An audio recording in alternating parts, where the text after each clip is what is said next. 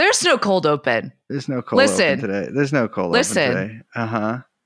We just podcasted. Yeah. I hate when people say that. We just recorded. Yeah, we just recorded our radio show. Our internet radio show for 3.5 hours. Yes. So, first of all, fuck you. Second of all, you're welcome. Yeah.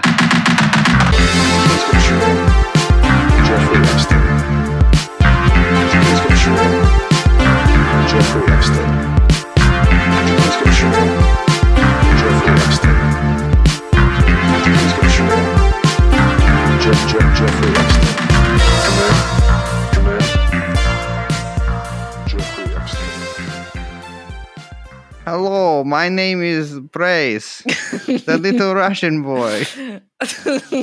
What, you don't like it, baby? Oh my God. You did that. You've done it already and you liked it so much the first time you brought it back for this. Well, it's my intro. Russian accent. Oh my. Wait. Hello. Don't say that's Polish. No.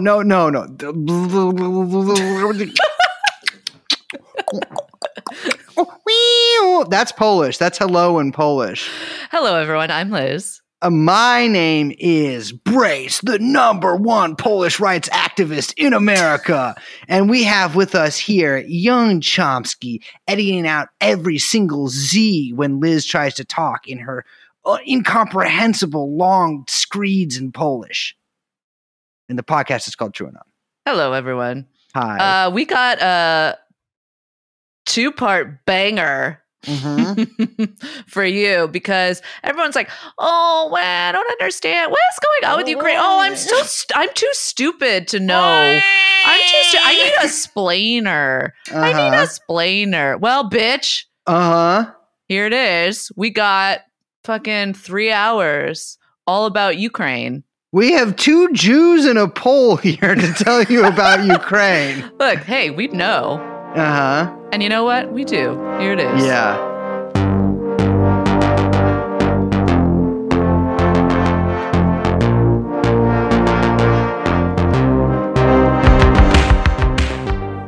All right, ladies and gentlemen. Our training exercises are complete. The Stinger missiles are in place. Our helicopters are grounded, and our ground crews are smoking a little bit of CBD, which... Let me start that over again. No. Just keep it going. All right. Our ground crews are smoking CBD. And I want you guys all to know that the peace process in Ukraine, which TrueAnon is, of course, leading the charge here, is sponsored by Smokewell CBD, which is the answer to all of these problems. And these people going crazy over there. I want a little country. I want a little country. You know what you want? You know what you need? You need a hit of a CBD pen. Anyways, welcome to Mark Ames. We have him here emerging from a cloud of CBD smoke to tell us all. Yeah. What is Ukraine? Mark, welcome to the show. Oh, so great to be back on with you guys. It's so nice to have you back. Oh, thanks, man. Thanks. I really appreciate it. I loved that last time, and I was always happy to be on again. Well, unfortunately, the war nerd, Gary Bretcher, a.k.a. John Dolan, has been captured by partisans in Montenegro and is being tortured as we speak. His injuries have only gotten more obscure and profane. Yes. He's currently been flayed, and so my heart he goes was out to the guy. He was brought to a secret lab and installed with titanium rods. So he might be coming back for some big action. They're going to strap him to an F1 track in Baku. Oh yeah. Yeah. That's my peace plan for Ukraine. Just what they need is a giant brand new F1 track. And that's how we'll welcome them into the international community. Yes. Mark, we have you here today because you lived near Ukraine for a while. And Liz and I were wondering, we've been texting all week about this. What's Ukraine? Brace, you mean the Ukraine? Yeah. No, I don't know what that is. That sounds like if you want to annoy thing. them, call it the Ukraine. I mean, again, Ukraine means the edge. U means near. So it is of or near the border or the edge. So it's basically the borderland of Greater Russia. That's what it basically means. And then, of course, the question is, was Russia. I mean, Russia was born in Kiev. If you, however much these myths and realities matter, but that is where it was born, Rus. Yeah. So, and at some point, I don't know why. I'm not a Ukraine expert, so I'm not sure why it became Ukraine. I don't know why Ukrainian nationalists accept that name for their country, and themselves. Now that I think of it, why do they agree to call themselves? We're on the border of Russia. Well, it's actually, I was reading this, and Victoria Nuland wrote a really good piece for the Council on Foreign Relations in 2007, and it's actually named after the guitarist of U2, The Edge. So it's actually technically his. It's called a principality. He's the leader of it, and so they named the country after him. In the name. God, man, I was thinking that when I think of the crimes of Gen X, my gen, that U2 becoming big is pretty high up there on, it's on rough. the crimes of my generation. Shouldn't have happened. Yeah. So Ukraine has not been a country for very long. No, it was. First of all, it was divided for a long time. I mean, it was part of this empire and that empire, the Polish-Lithuanian empire. Classic, fantastic empire, by the way. Yes, interesting empire, yes. First king who didn't know how to read. Hey. And then Western Ukraine was under the Austro-Hungarian Empire for a long time. Let's say, I don't know, at least a couple hundred years. I've been to, I don't know if you have, Brace, but I went to Lvov long time ago. No, just Kiev. Okay. So Lvov, which is it's kind of the heart of Ukrainian nationalism and fascism and all that, used to be a Jewish city, used to be primarily a Jewish and Polish city. Ukrainians were actually a minority in that city because they were mostly peasants outside of the cities. And the Poles and the Jews were exterminated by the Nazis and the Ukrainians, nationalists. Yahiwi. Yeah. Ugly stuff. So, and I guess you talked about a lot of this stuff on your Banderistan episode. Right? I'm doing the plug for you. No, we'll definitely link to it because we have a lot of the early kind of Ukrainian history and how a lot of the like really gruesome nationalism that emerges out of that, or Nazism. I don't even know what's the fascism. It's all of it, all three. All I think it's above. like Ustasha, which is which is no better than the Nazis. They're just less competent. But if you know about the Ustasha, they were very consciously, I think, formed along kind of Ustasha lines, similar. Yeah, agree. I mean, I read an interesting book sort of about the not sub factions, but the kind of offshoots of these like fascist movements in World War II or pre-World War II and then into the post-war years. And there's a lot more. I think that the Ukrainian nationalists had a lot more in common with like the Ustashi than they had with the actual Nazis not in terms of like anti-Semitism, which they had plenty in common. They loved it, but just in terms of competence and organization and things like that. Because the Germans were obviously very let's say patriotic towards their vision of Germany, but these sort of various I guess native nationalist movements that you found tended to be a lot more focused on bloodletting than like actual power building, running things, governance and stuff. The train's not running on time. Less bureaucratic, more just like brutal violence. Yes, absolutely. I think one thing that's important, I don't know, kind of important for what we might talk about today is just this one particular episode from that whole OUN Ukrainian fascist Bandera movement, which is in 1941. I mean, I just keep thinking this is important because of how ubiquitous this became. In April, I believe it was in 1941, the OUN under Bandera in Nazi-occupied Krakow, just before Barbarossa, passed a resolution, or maybe he decreed it because he was the Führer, that from now on, the salute for Ukraine would be Slava Ukraina, Heroyam Slava. Glory to Ukraine, glory to the heroes. And you've probably seen every mainstream pundit, hack, politician saying, we stand with Ukraine, Slava Ukraina, glory to Ukraine, and so on. And I remember the first time I tried kind of talking about that in public, I got attacked by, in this foreign policy like list group, I got attacked by one of Bellingcat's big research guys. He said, this is just, you're making this up and it's completely out of nowhere. And you're either being, obtuse or being like deliberately dishonest. And then I just quoted for him the actual research and footnotes and so on. And he just went quiet and got really angry and left the group. Yeah. But that's just a fact. So every time you see people doing that, it's based on Heil Hitler, Sieg Heil. It's the same, cadence. And you'll see it all the time now. Oh, yeah. Like if you start looking for it, it's like one of those things where now that you know it, you're going to see it everywhere because it actually is everywhere. Yep. And I guess the other thing to keep in mind here is that throughout the Cold War, I mean, look, the U.S., UK, but let's say the U.S., NATO, nurtured and financed and everything they could possibly do extreme Ukrainian nationalism in order to subvert the Soviet Union. And that lived on and it didn't end. I mean, these programs, they were so deeply entrenched by the 80s and 90s that they really lived on. But there, you could put in heating rods and turn this up a lot more when it started mattering more. Or kind of just keep it on a low simmer when it didn't matter as much, but you didn't want to necessarily upset them.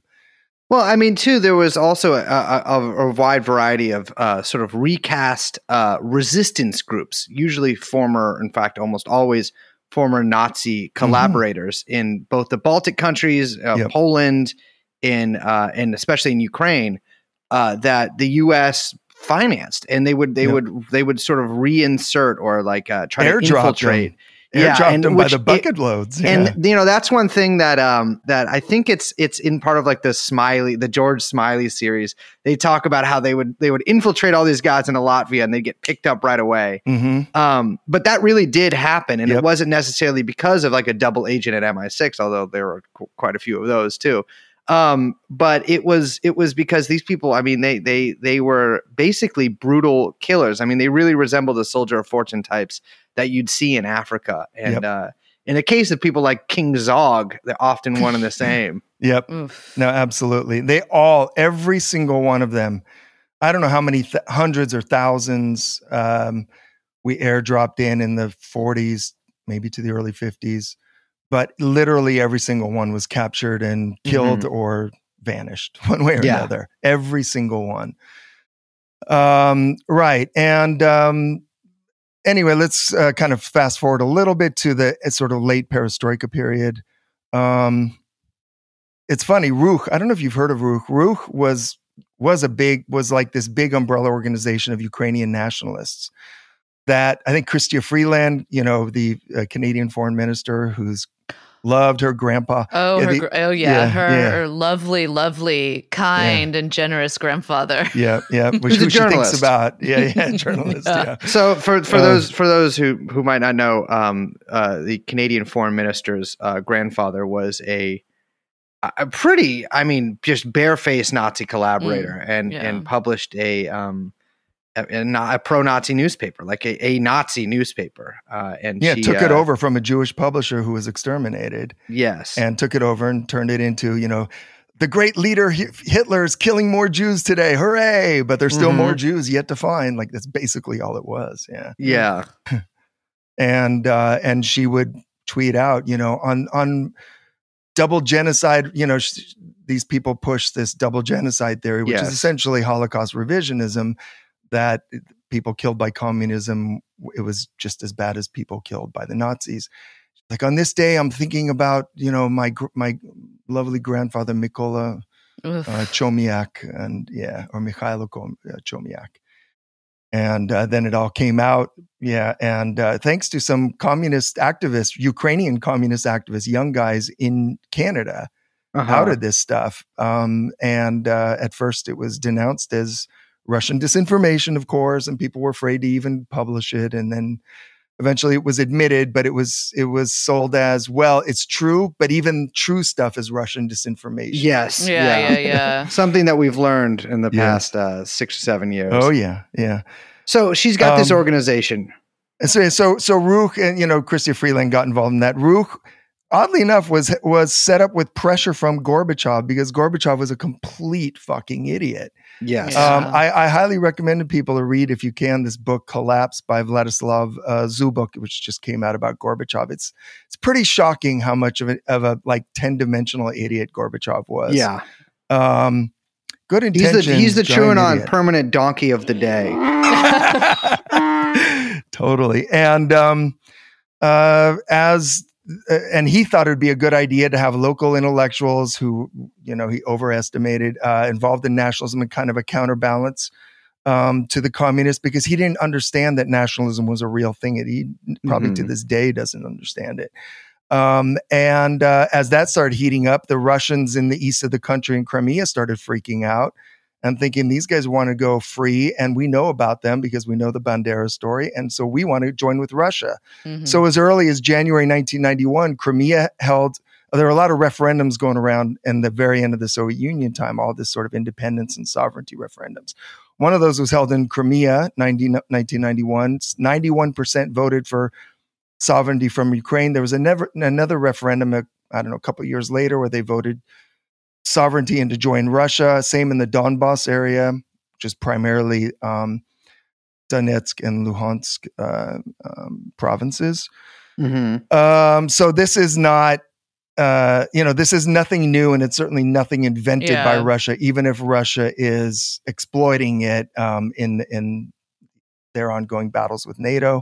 But I think there is like the way sometimes this is presented in the Western press, especially the situation in Crimea, is that like all of the, like Crimea basically wasn't really anything anyone knew about or was like a real place up until like 2014, basically, or like 2012. And then suddenly like just a handful of people decided that they wanted to like, that they liked Russia more than Ukraine, but they're like crazy people. That's kind of how it's presented in the Western press, as opposed to this like very long standing.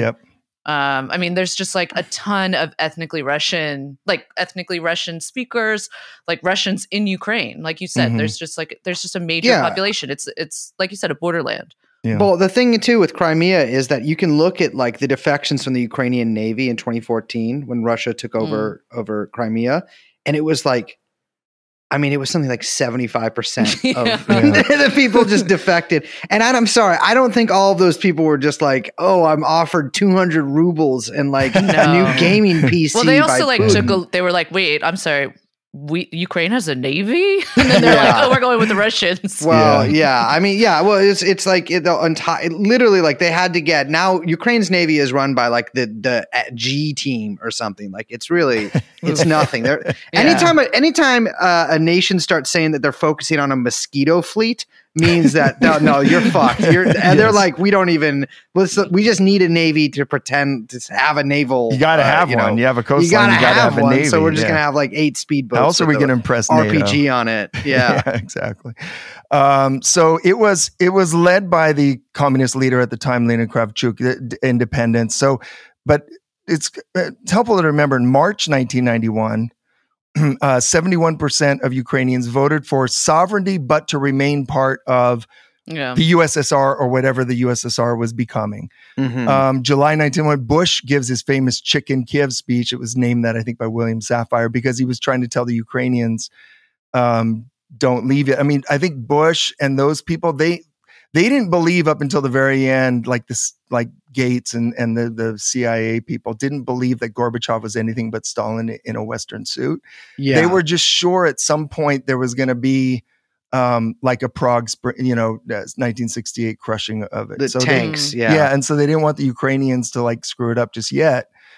And then a month later was that failed, incredibly poorly done, failed Gekachepa coup in August 1991. And after that, it was all over.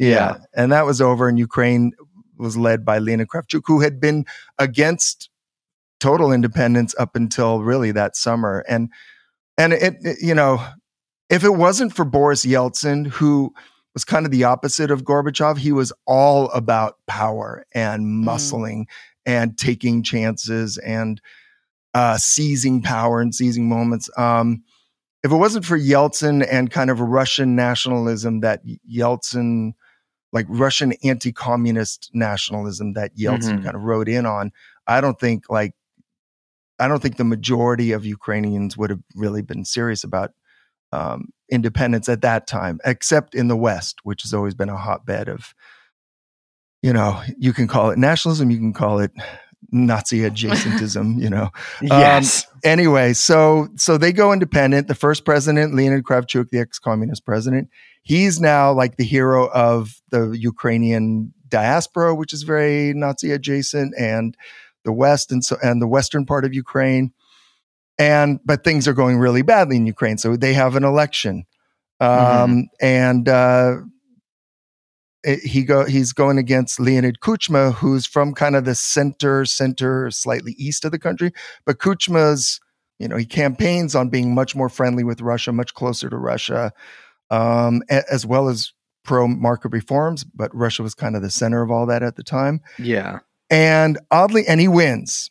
And funny enough, and let me call this up real quickly, who is Leonid Kuchma's biggest backer? And this is important because Kuchma later becomes, basically, he's Yanukovych's main sponsor, and he was later seen as the Yanukovych guy. Yeah, this is my favorite guy.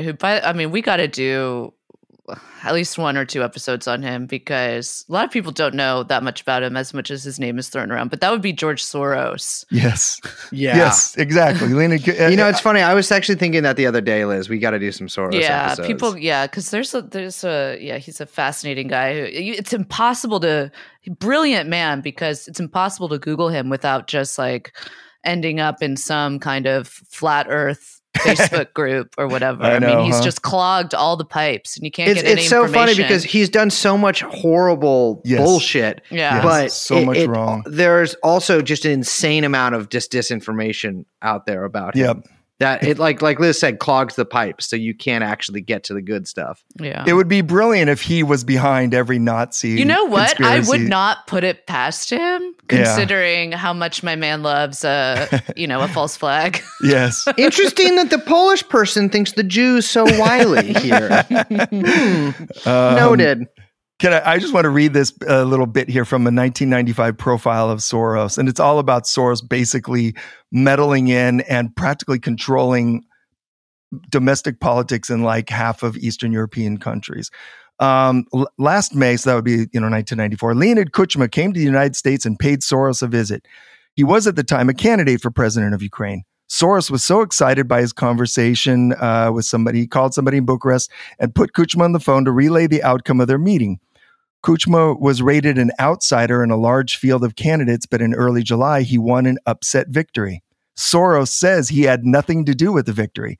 However, Evelyn Herfkens of the World Bank says the bank cannot support election campaigns of reformers in the Ukraine. Soros did.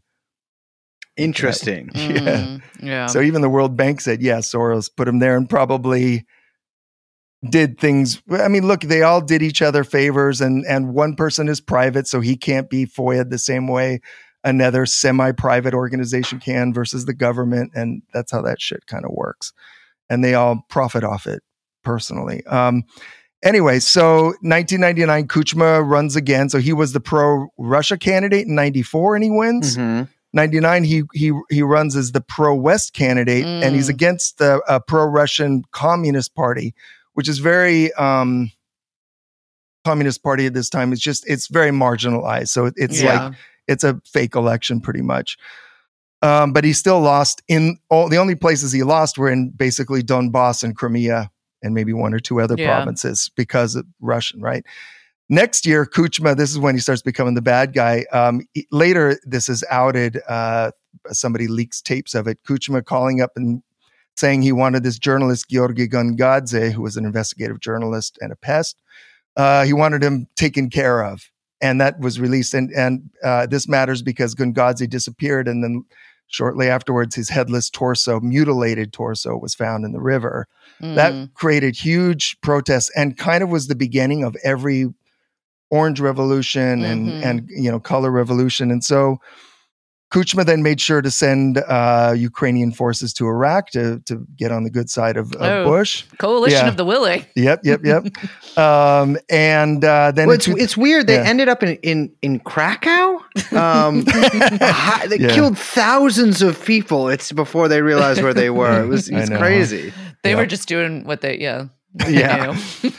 So muscle memory. Yeah.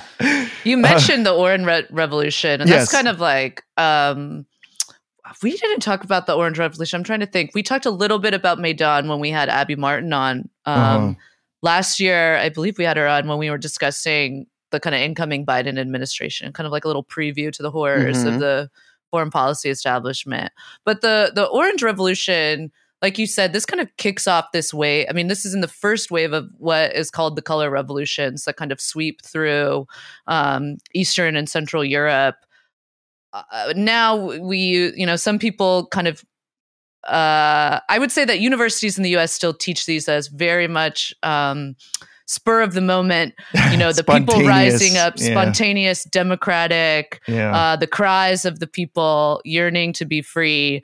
Yeah. But when we say color revolution, what we mean is that actually it's Western backed. And the idea is that, the West comes in, they've been there for a couple years, usually via NGOs or other kind of partnerships. Civil society groups, yeah. Civil society groups, yeah. Sometimes like they are fronting their own there. Sometimes they're just backing domestic groups or university groups or whatever in different countries. And they use that as a pretext to kind of drum up, like fake, I don't know how to say it. It's just like it's fake democratic support for their preferred candidates, or fake democratic support to give pretext for new elections, or overturning an election, or something to that effect. Well, and what it's kind of evilly brilliant. I mean, look, they tap into genuine grievances. Otherwise, it wouldn't really go anywhere, right? But they're selective about it. If you want something, you've got the infrastructure there, and then you just turn the heat up, and it can work. And if you're getting what you want, you keep it on simmer, and no revolution's going to happen. But what is civil society in these countries? I mean, it's starting to become. It's nice to see that finally this whole notion of civil society, it's at least on some parts of it, is finally starting to become a dirty word. Like when you hear that word, something stinky is going on. Yes, absolutely. But back then, that people are remembering that it's like the third. Yeah, the third part of the governance. Really. Yeah, exactly. I mean, what is it? It's essentially elites, local elites. Usually younger, college educated from good families who join, and civil society is basically funded by Western governments, Western oligarchs, and local oligarchs who want to be in cahoots with the Western oligarchs and the whole globalized system. That's who funds most of it. So they are not but they get to pretend that they represent the people. Yes. And they never represent the people. Some of them might do good things, environmental, whatever, but they're not. It's actually anti-democratic when you think about it, because absolutely, yeah. They talk about civil society now as if it represents the people, not even like elections or anything. It's like, well, civil society is for or against this. What does that mean? It means NGOs funded by the rich and powerful. Yeah, you mentioned Soros, and people probably have heard of Open Society. That's like one of his biggest. He's got 1 billion organizations himself, but Open Society is, of course, like one of the largest. And when you see that little logo on the step and repeat at the little banquet you're going to or whatever, take heed.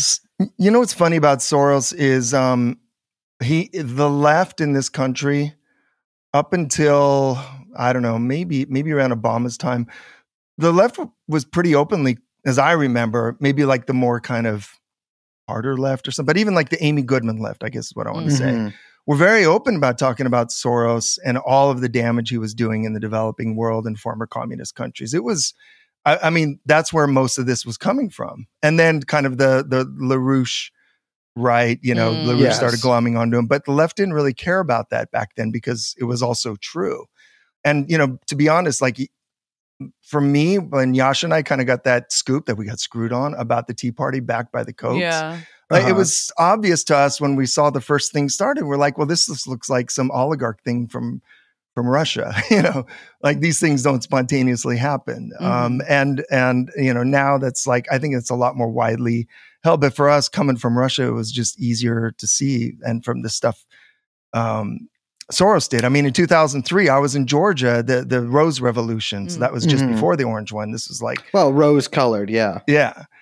Right. And Soros was big behind that. I mean, he was the major funder of it, I would say, along with like the NED and some of those groups. Well, Pierre Omidyar gets involved in a lot of this stuff as well. He does later he's a on. Soros type figure. Yeah, especially in Ukraine later on. Exactly. So the Orange Revolution, basically what happens, Kuchma, who went from being pro-Russian to then pro-West and getting all his support from the West in 2004, he couldn't run again. So he backs Yanukovych, his prime minister. Yeah. And that, again, now they're back on the pro-Russian side. Kuchma's son-in-law, Viktor Pinchuk, is now like the number 1 or 2 oligarch in Ukraine. He backs Yanukovych in the pro-Russian side. Why is that name important? Because later he becomes a major funder of the Maidan Revolution. He's with the West, and he's a big funder, huge funder of the Clinton Foundation. These guys just go back and forth over and over, right? BPD ass politicians in this country. Yeah. Oh, yeah, I love you. They always come back for you. vengeance too. I don't know. I'm so fucked up. I'm crazy. I don't know.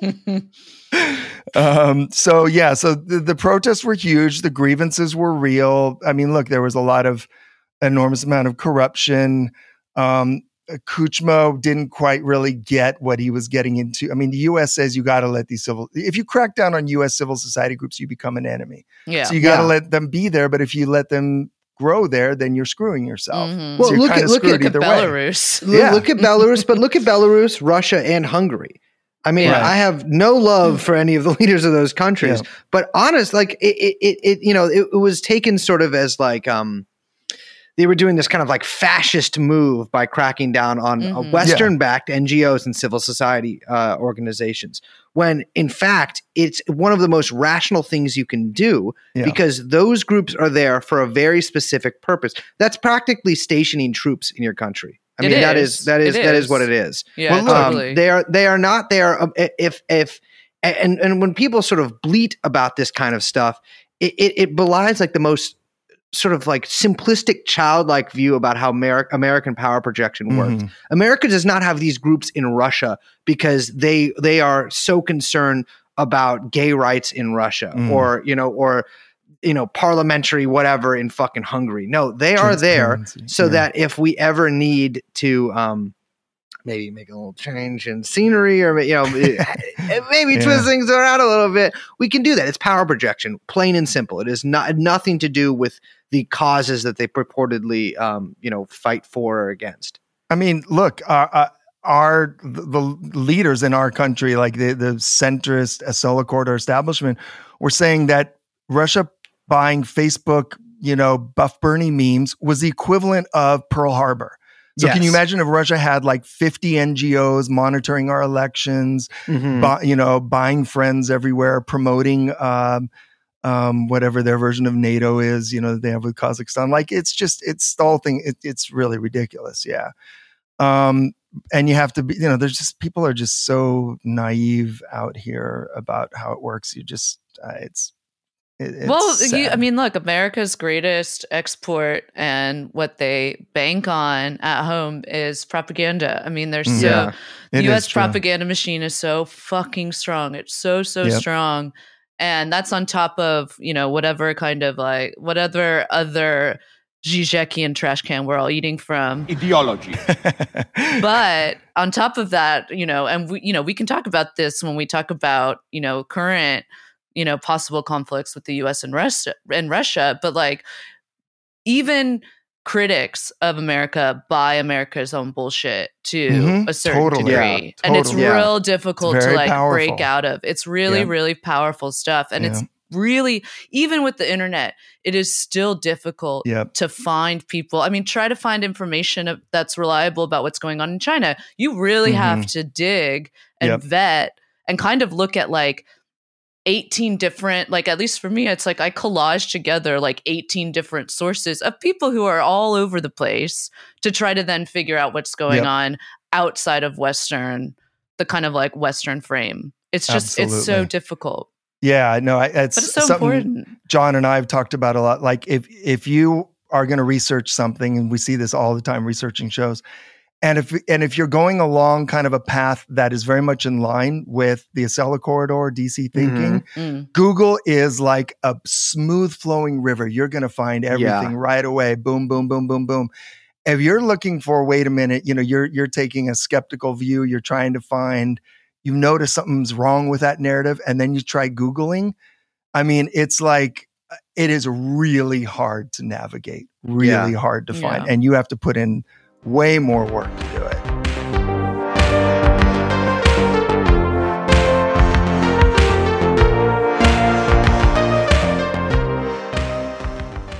But anyways, so getting back to this. So these huge Orange Revolution protests, heavily backed by, again, all these American NGOs. I mean, particularly, really, again, the National Endowment for Democracy, International Republican Institute, and so on and so forth.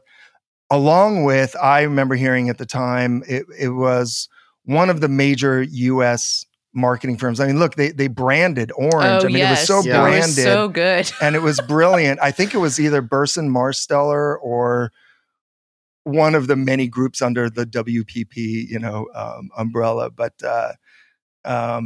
the branding was just amazing on it. And, eventually who were the leaders of it? There was Viktor Yushchenko, who came from the far West, an old kind of nationalist family, and his wife was a diaspora Ukrainian nationalist, American, actually.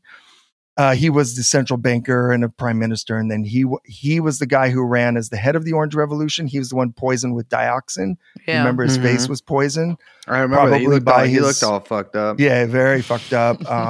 It was blamed on Russia. It's always possible, but Ukrainian, it's way more likely it was done by, internal Ukrainian, the rivals, Yanukovych.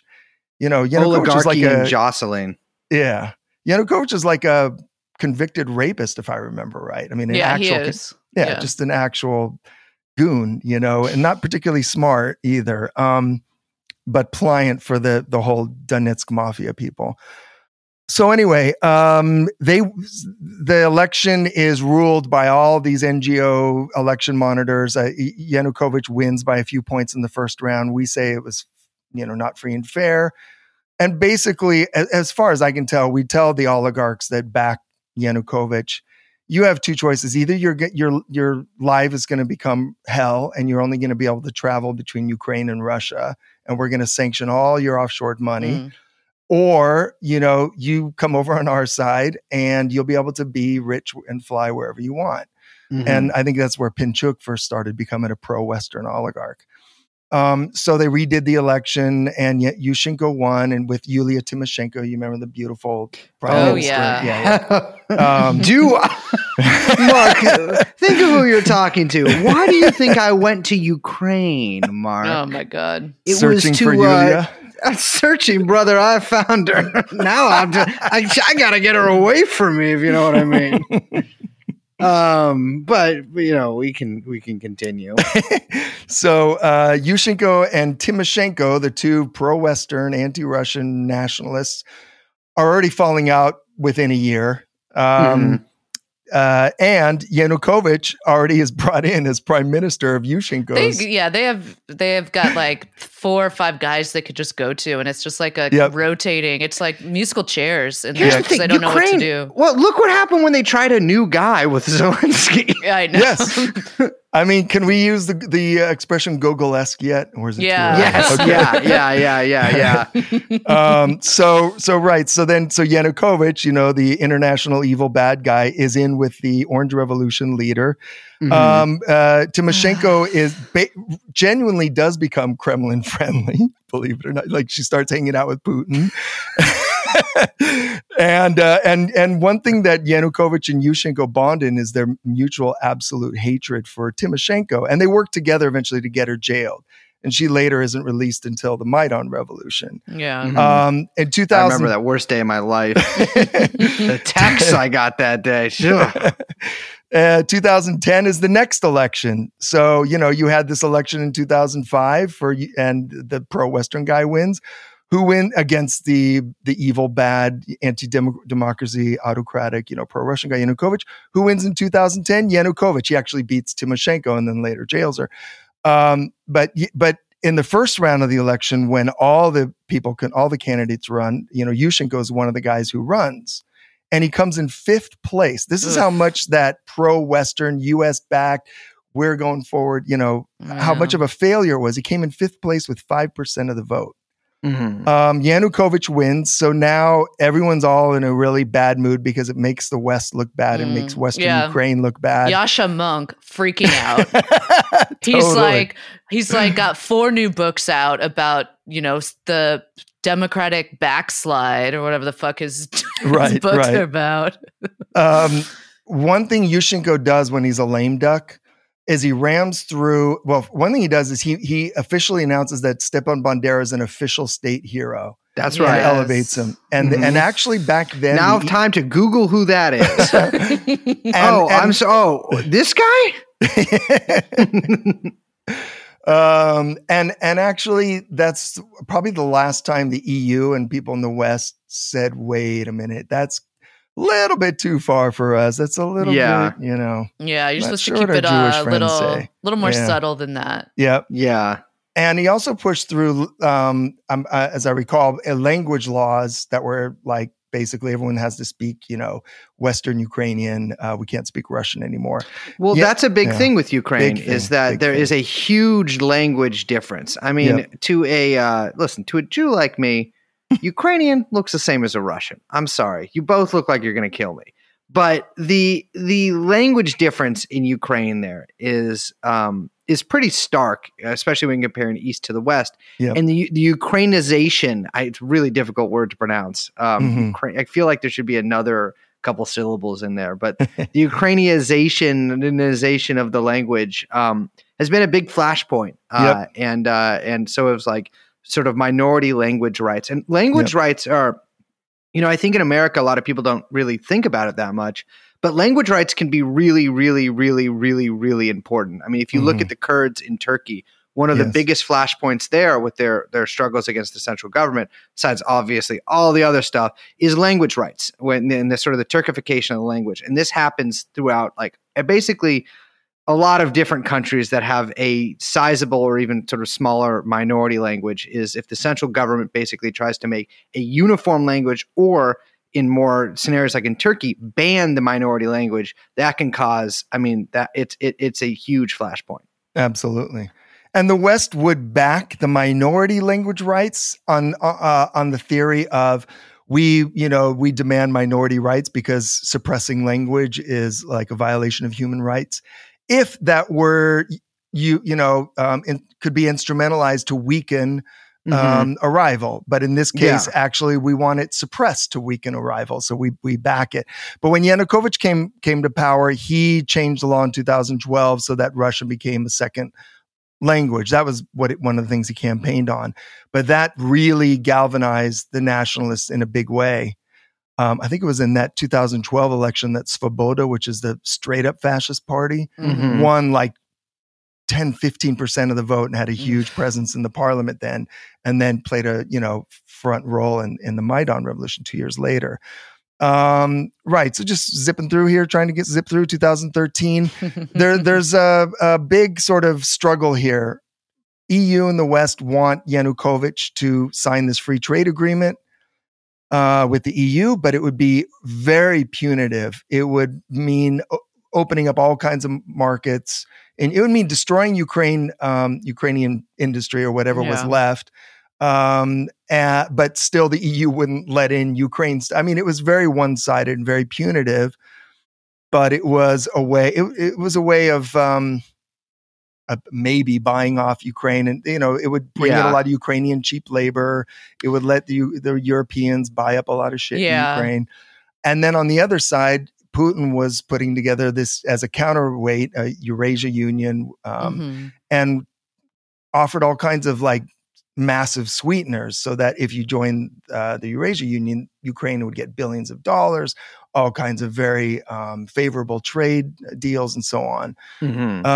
Funny enough, Paul Manafort's whole thing was trying to get Yanukovych to go with the EU. Paul Manafort. My guy. That's another story. Yeah. Yeah, this is when the West's kind of thirst for opening up Ukraine, and I don't know. Maybe you disagree. Ukraine's natural resources are Corn. It's not as it's corn. not as Wheat. Yeah, I wouldn't say it's as bountiful as No. maybe some people would assume, considering it how it's always in the news, and so people are always like, "Oh, no blood for oil" or whatever. It's corn and runes. Yeah, but I will say that the West kind of beginning. Well, we'll get to Maidan, but when that finally goes through, the West really deindustrializes Ukraine. Oh yeah, kind of at an unprecedented scale, and completely all of its kind of manufacturing sector has just been completely depleted and ruined. And it was actually pretty strong. This is something I think we've talked about, particularly with it was building a lot of tanks. It was building a lot of airplanes. Yeah, it was rockets. Rockets, all Soviet. There was a bunch of old really strong. Of course, everyone knows strong engineering from the Soviets. Yep. But the West really came in, privatized all that, and then deindustrialized it very, very quickly. So it's really not a kind of natural resource issue so much as strategic, and then greedy. Yeah, in the East, the pro-Russian parts is where the wealth was, and is very dominated by very, very scary, powerful oligarchs like Rinat Akhmetov. These are guys who survived. We hear about the sort of the Russian, organized crime / oligarch wars of the 90s, and it was very rough in that area, and it was a very wealthy area. It's now all divided up, and a lot of it's been ruined. But yeah, no, it's and Western Ukraine has tons of land. I mean, what does the West want from Ukraine in that sense?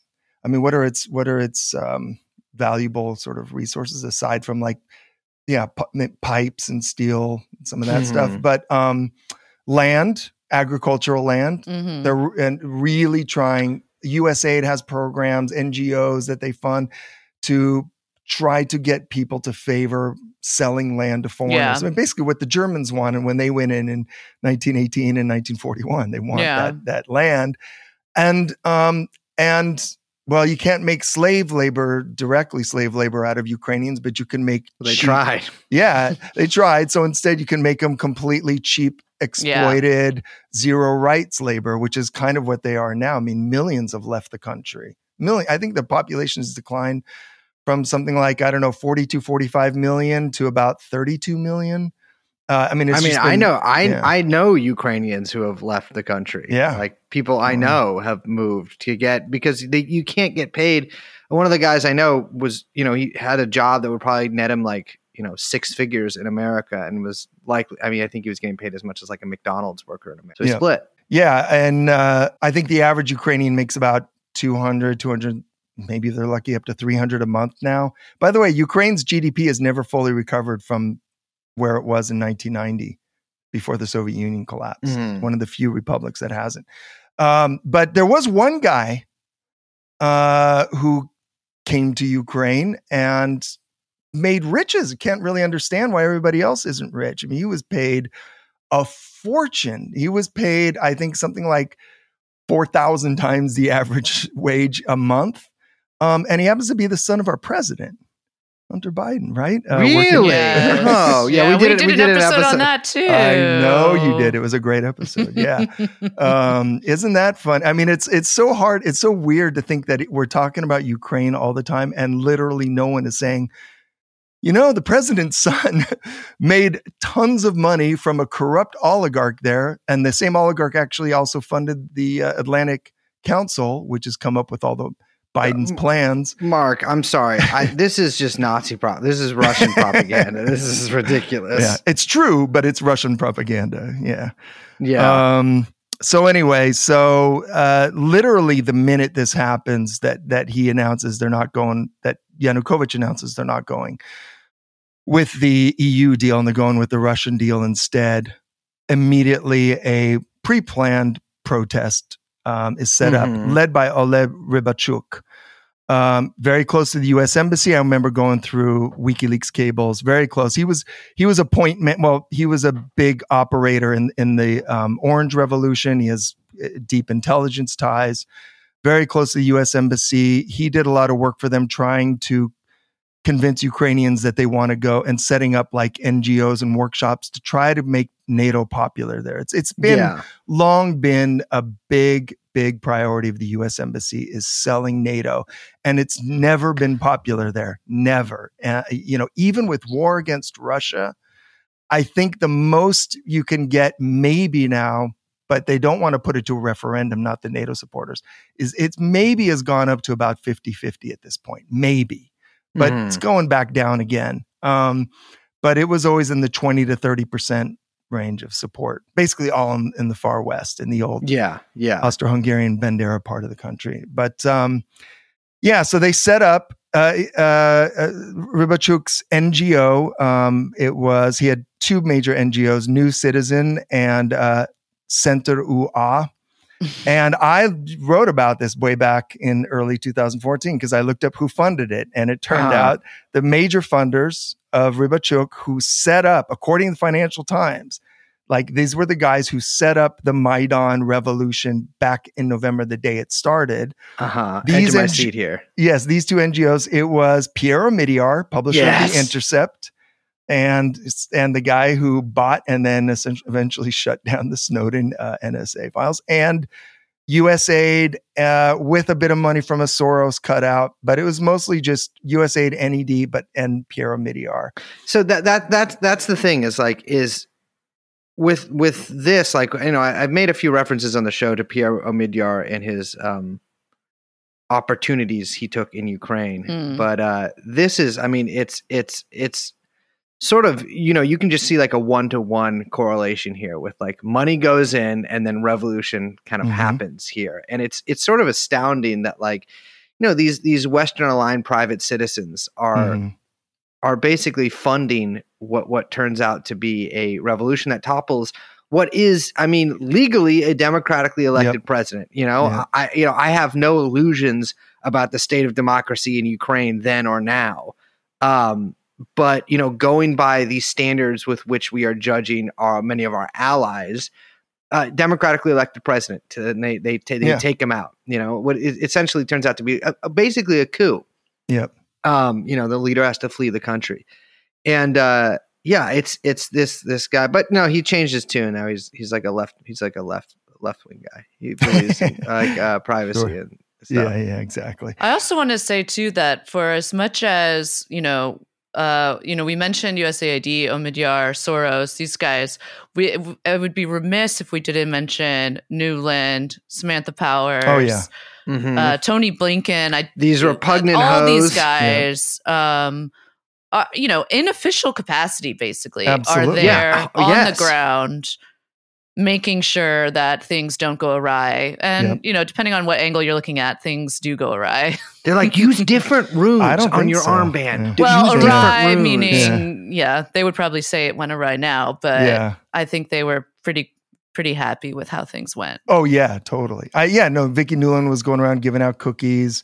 McCain was sharing the stage with the head of Svoboda. Oh, my God. I forgot about John McCain. Yeah, McCain, which is, time. I wish, oh, God. Yeah. Still the That's greatest so thing Trump cool has the ever Vietnamese done. got to torture him. I know, dude, imagine if you're the Vietnamese guy who like fucked up McCain's arm forever. It's like 2006. You're just like, this is so like, I want the name of the Vietnamese guy who saved him and kept the crowd away. Yeah, we should kill that guy. Remember when Trump was like, if you were a better pilot, you wouldn't have crashed? I know. I gotta say, that was so incredible. He's like, oh yeah, I like the soldiers who didn't get captured. Like, yeah, me too. That's also Trump pointing out that the POW thing, the POW MIA thing is totally fake. A total myth, even though those flags are posted at every fucking goddamn post office in America. God. All over New York State. Everywhere. Exactly. New York, what POW are you talking about? Who? They don't know because they're MIA. They're MIA. What was that fucking Bo Gritz? What is Bo Gritz in charge of the fucking post office? I forgot it's about ridiculous. That guy. The POW MIA thing is a Ross Perot. Now Exactly. we're going to go find those MIAs. You know, It was a marketing scheme to sell T-shirts, and now it's at the fucking post office. Drives me crazy. It Don't is. get captured, moron.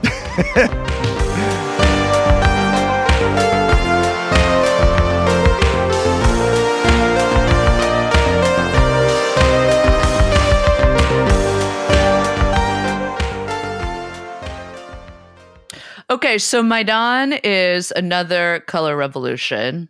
Yes. It's 2014. It's in full swing. Yeah. And suddenly, out of nowhere, a bunch of fascists appear. I would say this though, because I had a friend who wrote for. He now works for like one of the big agencies, but back then, not agents. I mean, like Bloomberg or whatever. Those not news agencies. The agency, yeah. Who went for my newspaper, The Exile. He went and covered the Orange Revolution. He was very sympathetic. He'd lived there. You can it's easy to be sympathetic with this unless you have a lot of foresight into where it's going to go, because the people on the other side are kind of like openly corrupt, and the people who are being used, who think they might get something out of it, are all decent. Largely like younger, decent people are like, screw this guy. Like Yanukovych was obscenely corrupt, and he pissed off a lot of the oligarchs by trying to centralize the corruption essentially too much for their taste. Kind of like trying to do a Putin thing, but where you get control over the oligarchs, but in a very, very poorly done way. And anyway, in a country that's not unified like Russia Mr. was. Yanukovych, you are no Vladimir Putin, sir. You are no Putin. I knew Vladimir Putin, and you, sir, are no Putin. And he was, he had alienated even a lot of the sort of the pro-Russian regions based there, especially among wealthier people and organized crime leaders and so on. Like he really had alienated a lot, and no one was excited about him anymore. And that's the thing about these color revolutions. They take advantage of that. It's not the principle. It's like, well, we can tap into this grievance to try to get what we want, which is, we know that if Russia's becoming more and more powerful, it's becoming more and more of a problem for American hegemony. And since the 90s, America can never get over the fact that there had total global hegemony, by December 31st, 1999. And the world should always be that way, and it can't handle anything else. It's like a junkie chasing his first shot over and over again. It's like, man, it was I remember so good. how sick it was in like 95. Yes. Shit was going so good. Yeah, it was and so now clean. It's like, dude, I think U.S. foreign policy still acts that way. Everyone still wants 1999. They're like, man, the best years of everyone's life was the Clinton years. Yep. Me too. 9 years old. I was fucking, dude, I was just getting into D&D. I was getting some modules. Like things were going so good. School wasn't hard enough for me to fail at yet. Like it was. Yeah. Tonight we're going to intervene like it's. I wasn't involved in the planning and carrying out of the attacks upon the World Trade Center. Like that hadn't happened yet. Yeah. It was 99 was good. But even that was a moment still. Like it took a while. This slowly collapsing empire took a while. But part of that collapse is the complete inability, unlike weirdly enough in the kind of the 70s, this complete inability to come to grips with any reality anymore and just say, no, we want it to be like this year. And we're going to pretend no matter what's happening that it is that year and just just go along with it. But anyway, so they were very open that, if they could permanently peel Ukraine away from Russia rather than it being a border state, right? And going back and forth and so on. Like Russia was all right with Ukraine, even playing ball with the West, playing both sides, even being more pro-Western, so long as they weren't actually in NATO. Yeah. Then they could deal with it. They could deal with the situation. They were tolerating it. Yes, tolerating it, doing all their best to, fight under the radar, doing their own subversion things and so on and so forth. But that was a struggle that still didn't need any kind of overt war struggle. That was a struggle they were still willing to kind of battle with, so long as we weren't talking about bringing Ukraine in NATO. And the West knew that it was going to be hard to get them in NATO, and you were going to need a much more radically pro-Western, Yes. so to speak. So and so some people that were much more radical. Yeah. Some motivated types. Very motivated.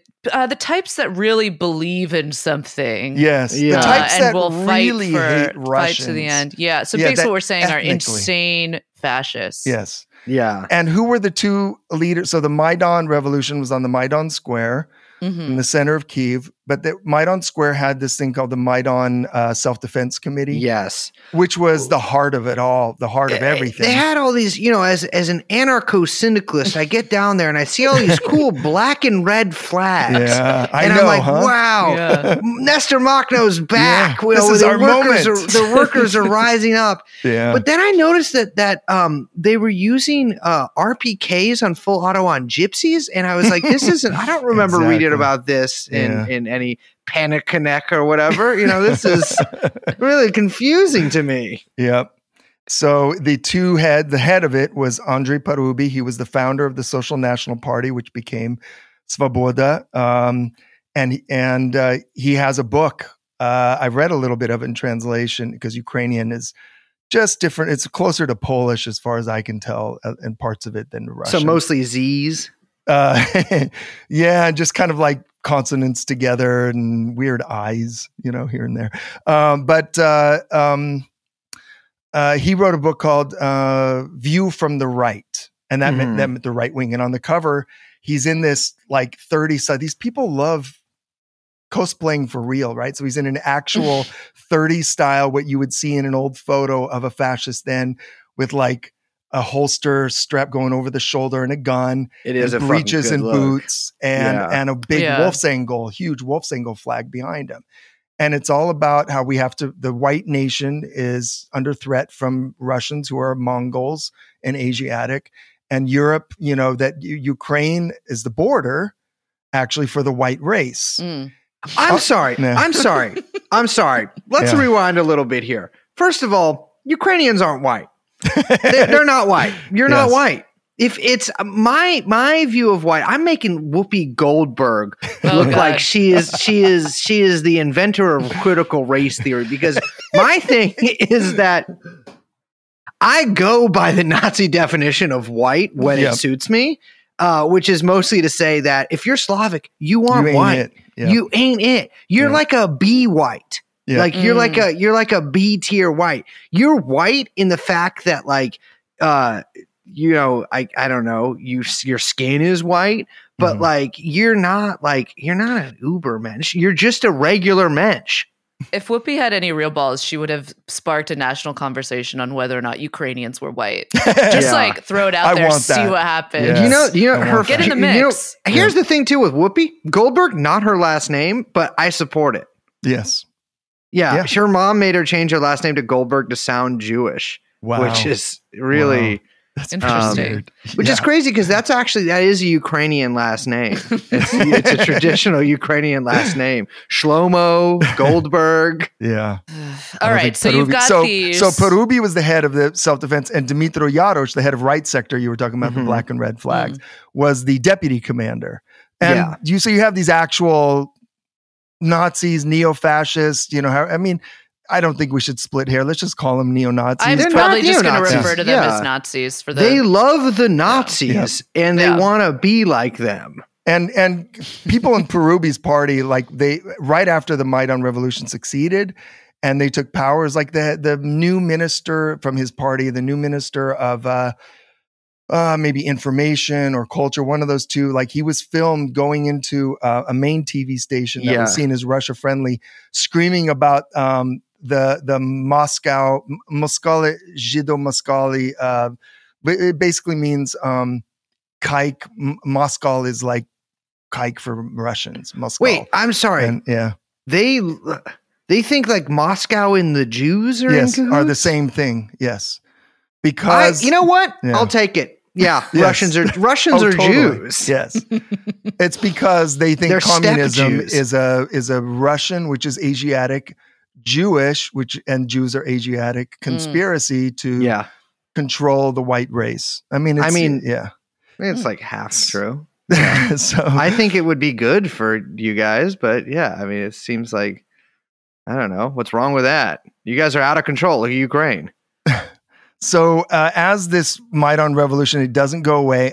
And this friend of mine from the exile who went there and checked it out like about a month before it actually turned overtly violent, he went there and I was like, so how is it? Because even I was kind of like, I knew what Yanukovych was like, and I remembered kind of the Orange Revolution stuff. And I just hated those people pretty deeply. And I was like, so, good guys, bad guys, what did you see? Are the Like goons attacking them? More corny than anything. Yeah. And he said no. And he answered, he goes, dude, the people in the Maidan Square are nothing like the people in the Orange Revolution, which was like this happy, positive, Burson Marsteller with, all the marketing balloons.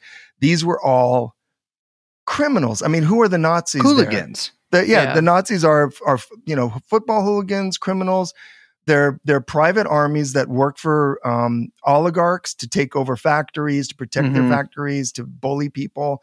And they're working for the security services or factions of the security services because everything's factionalized. When I was there in Odessa, a friend of mine was walking me around.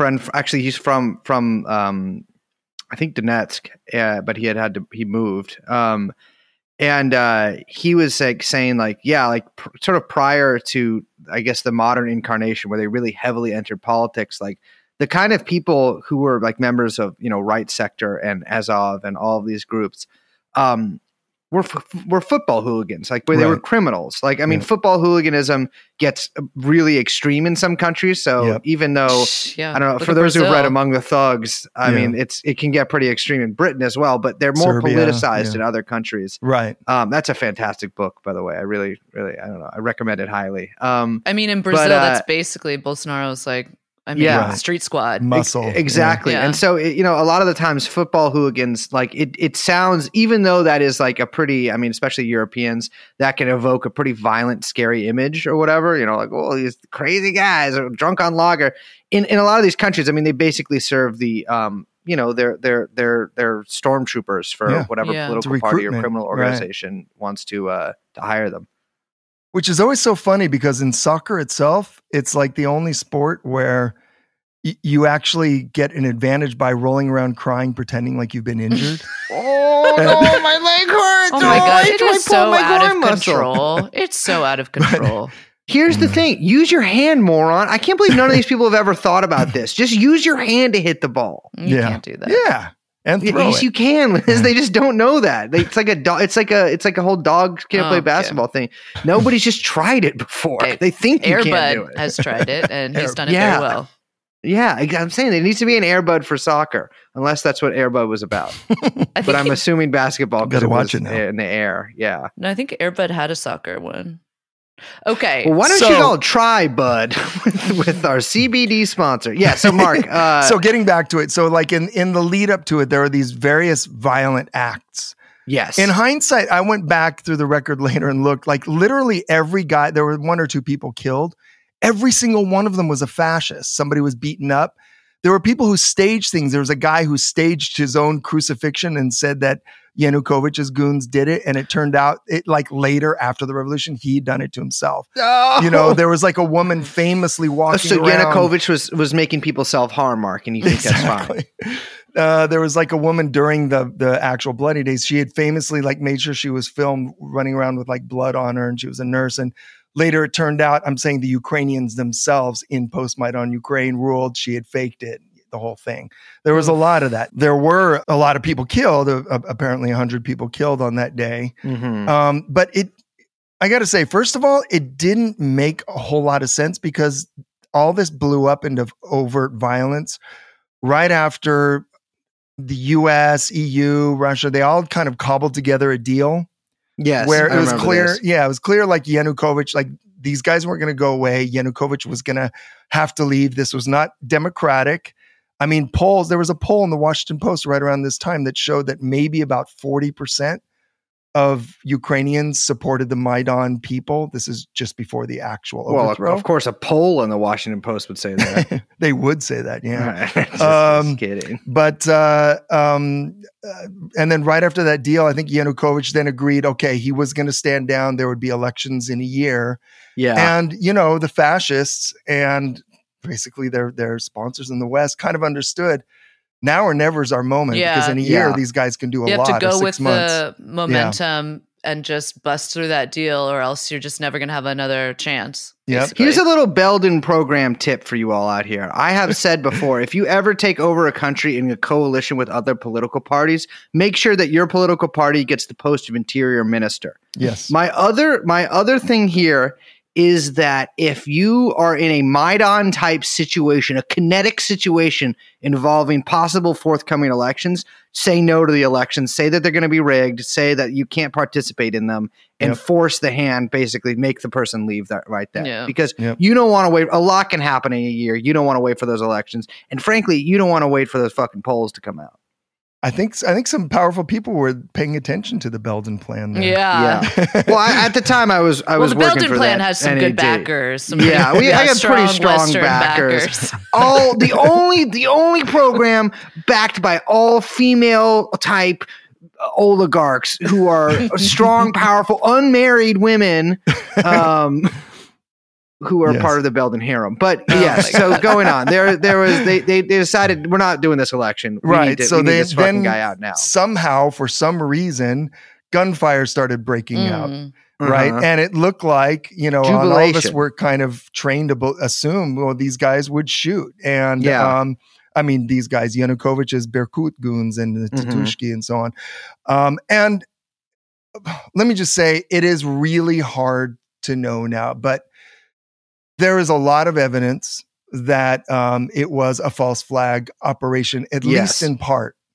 And that means some of the fascists who were running this, and, unless you think fascists are too decent and principled to do something like that, actual fascist, you have to accept the possibility that it is real. And there's precedent for this. I mean, in other neighboring countries, let's say. So Western-backed Yeltsin in 1993, he had a parliament that was not going for his reform program. Then he did a coup in September, October of 93. He abolished parliament. It was illegal. The constitutional court said it's illegal. He abolished the constitutional court. West totally backed him. They hid out, the opposition hid out there and was protesting, but they weren't taking the bait really. And then suddenly on this one day, a lot of people that protesters hadn't seen before kind of took over a march and started attacking different places. And others who were with the protesters thought it was organic and went along with it. But even at the time, the New York Times said it was pretty clear, like there were provocateurs, Yeltsin provocateurs. Provokatskaya. Yes, provocatia. Whatever. Speaking. So in the case of Maidan, what you're saying is that the kind of reports about the gunfire, about the snipers, about all of this kind of like flashbang that was happening, that itself pretty clear was an inside job, false flag. I would say, I don't know for sure, but I'd say there's a lot of evidence. I believe it because it's happened in other places before, and I don't see why it wouldn't. And there's just a lot of evidence. I mean, number one, there's not been a single person prosecuted for it in Ukraine, right? Ukraine could have prosecuted them. They had trials were shut down. There have been some trials that are ongoing where actually information proven the other side that there were false flag weirdnesses going on. That's come out in a lot of trials, but no one in the West. This is an ongoing reported in Ukraine, in the Ukrainian press. Ukrainian press, despite all of the real violence that they faced since the Maidan revolution, the pro-Western government came to power. They face enormous violence, blacklists, people get killed, beaten up, forced out of the country. But nevertheless, it is a pretty lively, it's a extremely ballsy and very lively media. And they're on this. It's only the West that won't talk about it. And you're a bad person. You're a weirdo if you even bring it up.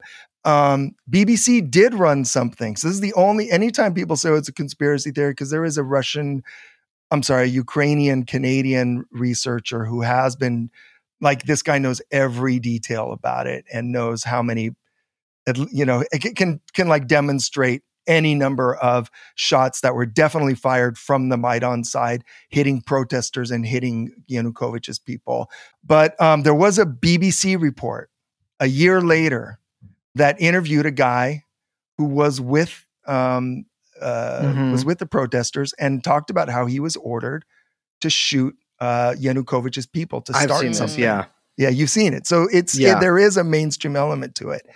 Yeah, go ahead, Brace. And you wanted to... I mean, yeah, there is, I mean, just to what you're saying right then, there is literally a BBC report. That's like, what is it, like 15 minutes long about precisely what you're saying right now. Yeah. And more to what you're saying, like, unless you believe that these people are good people who would never do such a thing, the people behind these protests, the actual leaders that we're talking about, the people behind Right Sector, Svoboda, all of these groups believe in the two most murderous ideologies of the 20th century. Not necessarily in terms of numbers, but in terms of ideas. And that would be fascism and liberal democracy. And so these people, I mean, they want it and they're going to stop at nothing. These people were fighting the opening stages and firing the opening salvos of a civil war here. Yep. And you have to look at what was the outcome of these shootings. Did they get what they wanted out of this? Absolutely they did. Yeah. And so obviously, I agree. I don't know what the fuck happened. What was Yanukovych going to gain from it? Exactly. Yeah.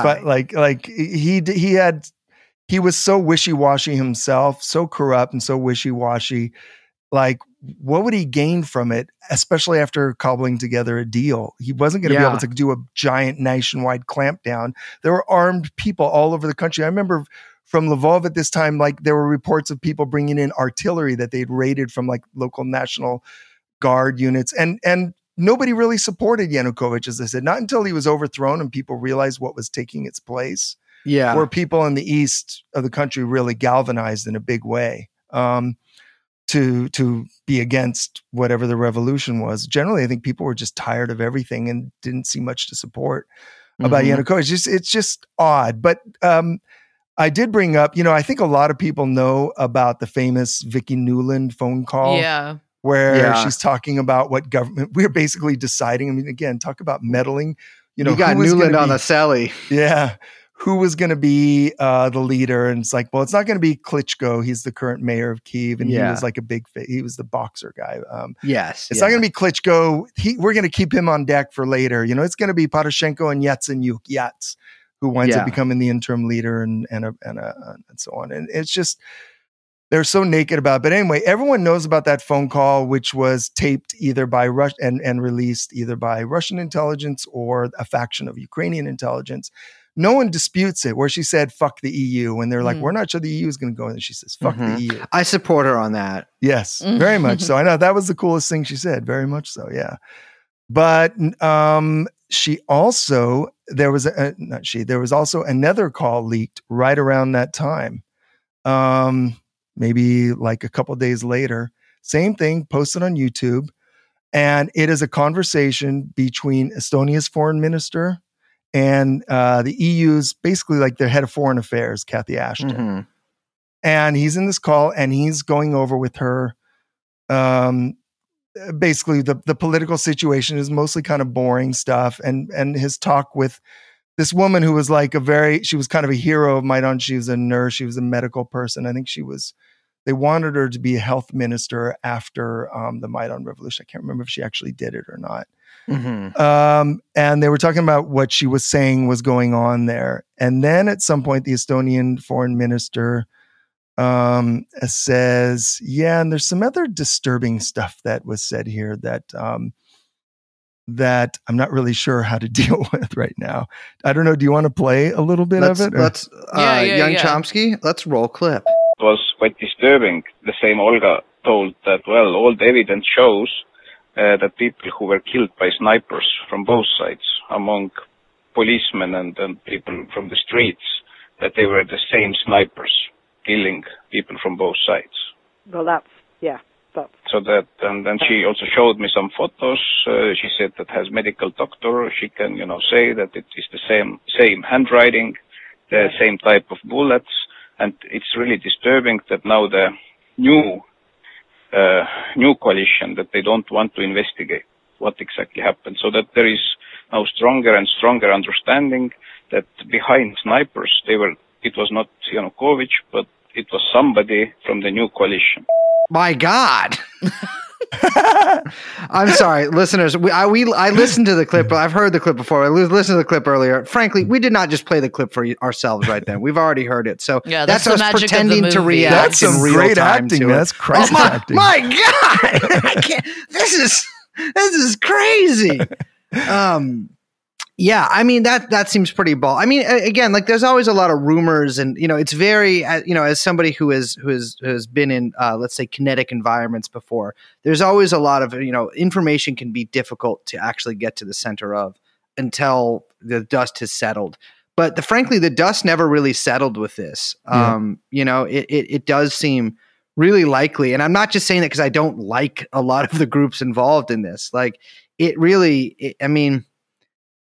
Frankly, yeah, I think they shot other protesters. I thought it was so interesting that the everybody accepted the Nuland tape. They're like, well, it's Russian disinformation to leak true tapes. Mm-hmm. With this one, it broke people's brains at the time, because this was confirmation, not just that Russian disinformation was right, but like the darkest mm-hmm. Russian disinformation conspiracy, or what they think was a Russian disinformation conspiracy theory. Like the most extreme one was right.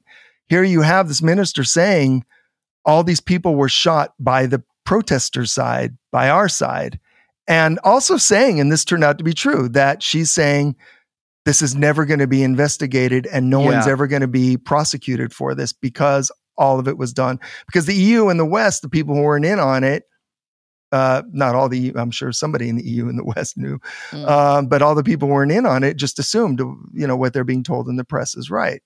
And that turned out to be true, though. Her prediction that that no one was going to be prosecuted because it was an inside job, a false flag, that turned out to be true to this day. So I feel like, the evidence is there. It's very compelling. Yeah. I'd say yes, it definitely happened. Yeah.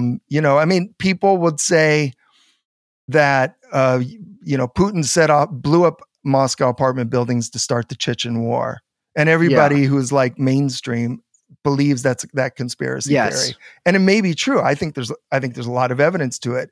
I don't think that was Putin so much. That was Yeltsin and the Yeltsin family. They needed a war to save themselves because Yeltsin was dying. He couldn't be president again. And Putin looked like he was the guy. Putin may or may not have been part of that, but that was when the Yeltsin family, as they called it, ruled the country, backed by us.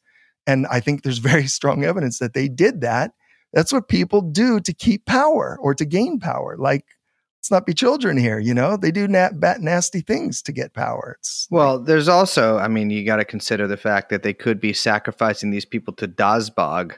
Dazbog? It's an ancient god that their people used to worship by combining their flesh with metal and sending their soul to the afterlife. To birth a new nation. Could be.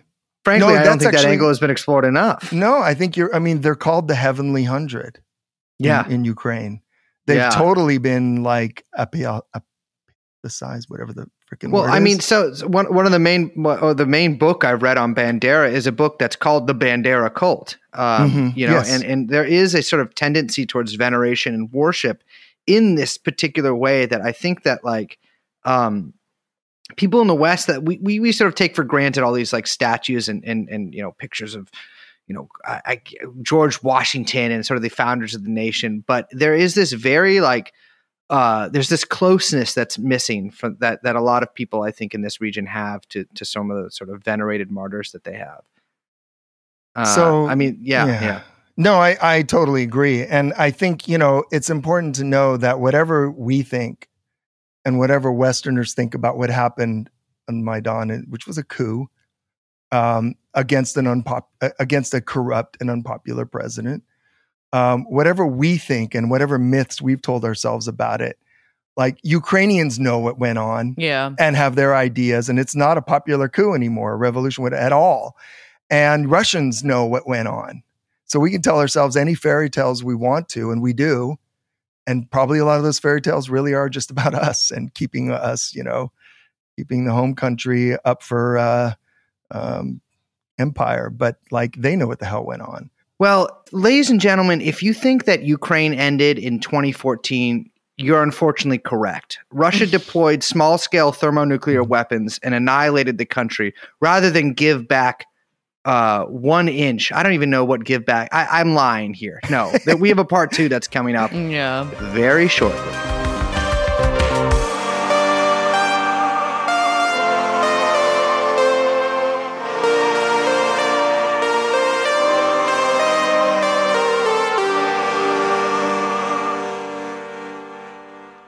Liz, part 1 left me on the seat of my pants. What happens next time? Does Russia invade? Do they make another Ukraine? What? How come there isn't a White Sea? Like what? What are they talking about here? Is it so crazy? Oh, I love that episode so much. That's like the kind of comments I was thinking of leaving like under my pseudonyms when we do all the other all your finstas. My what is a Finsta? That's a private Instagram. Isn't that just your Instagram? No. Who has a public Instagram unless you're a big bootied Latina? Well, they also have a Finsta. Yeah. Oh, so that's like where you show nudes. People put nudes on Instagram? Like a picture of your naked body? Yeah, people be crazy. Why would you ever do that? We've got part 2 coming up, so sit tight. I'm Liz. My name is Brace, and of course, we have with us here nude Instagram model Young Chomsky producing, and the podcast is called True Anon. We'll see you next time. Bye-bye. Jeffrey Epstein. Jeffrey Epstein.